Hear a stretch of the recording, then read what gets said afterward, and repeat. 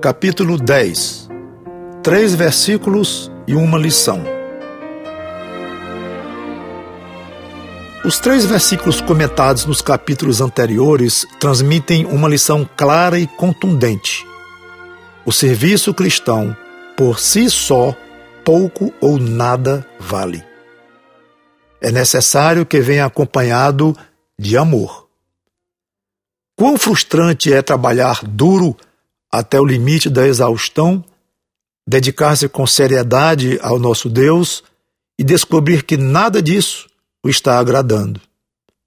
Por outro lado, é profundamente prazeroso sentir a paz de um trabalho reconhecido, receber a bênção da aprovação divina e pensar que a diferença entre uma situação e outra é simplesmente a presença do amor.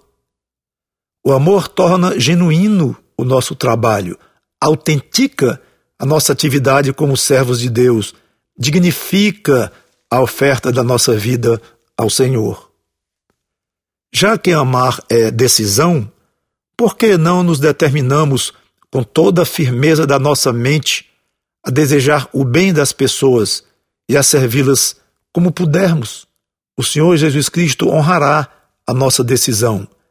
E o mais puro amor de Deus será, aspas, derramado em nossos corações pelo Espírito Santo que nos foi outorgado.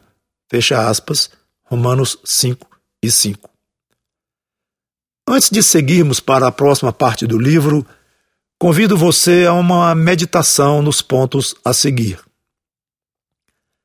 Quando preciso me relacionar com pessoas por força das circunstâncias, faço de uma maneira fria e mecânica, por mera obrigação, ou procuro estabelecer um clima cordial e de sincero interesse por elas? Tomo a iniciativa de relacionar-me apenas com pessoas da minha simpatia ou também com outras com as quais não me dou tão bem? O que me motiva mais a ajudar as pessoas? Propiciar a mim mesmo uma sensação de dever cumprido ou fazer alguém mais feliz?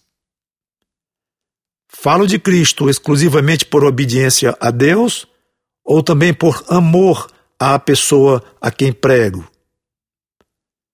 Tenho me sentido superior às pessoas menos inteligentes do que eu?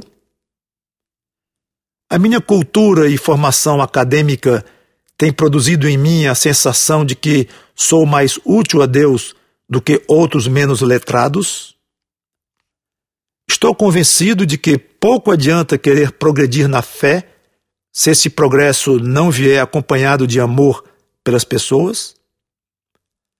Quando dou alguma coisa ao necessitado, sou movido por puro amor ou por algum interesse pessoal?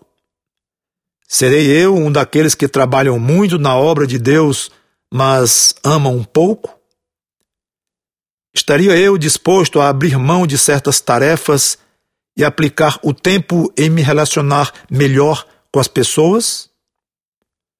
Com tão pouco amor em meu coração, serei eu menos consagrado do que pensava?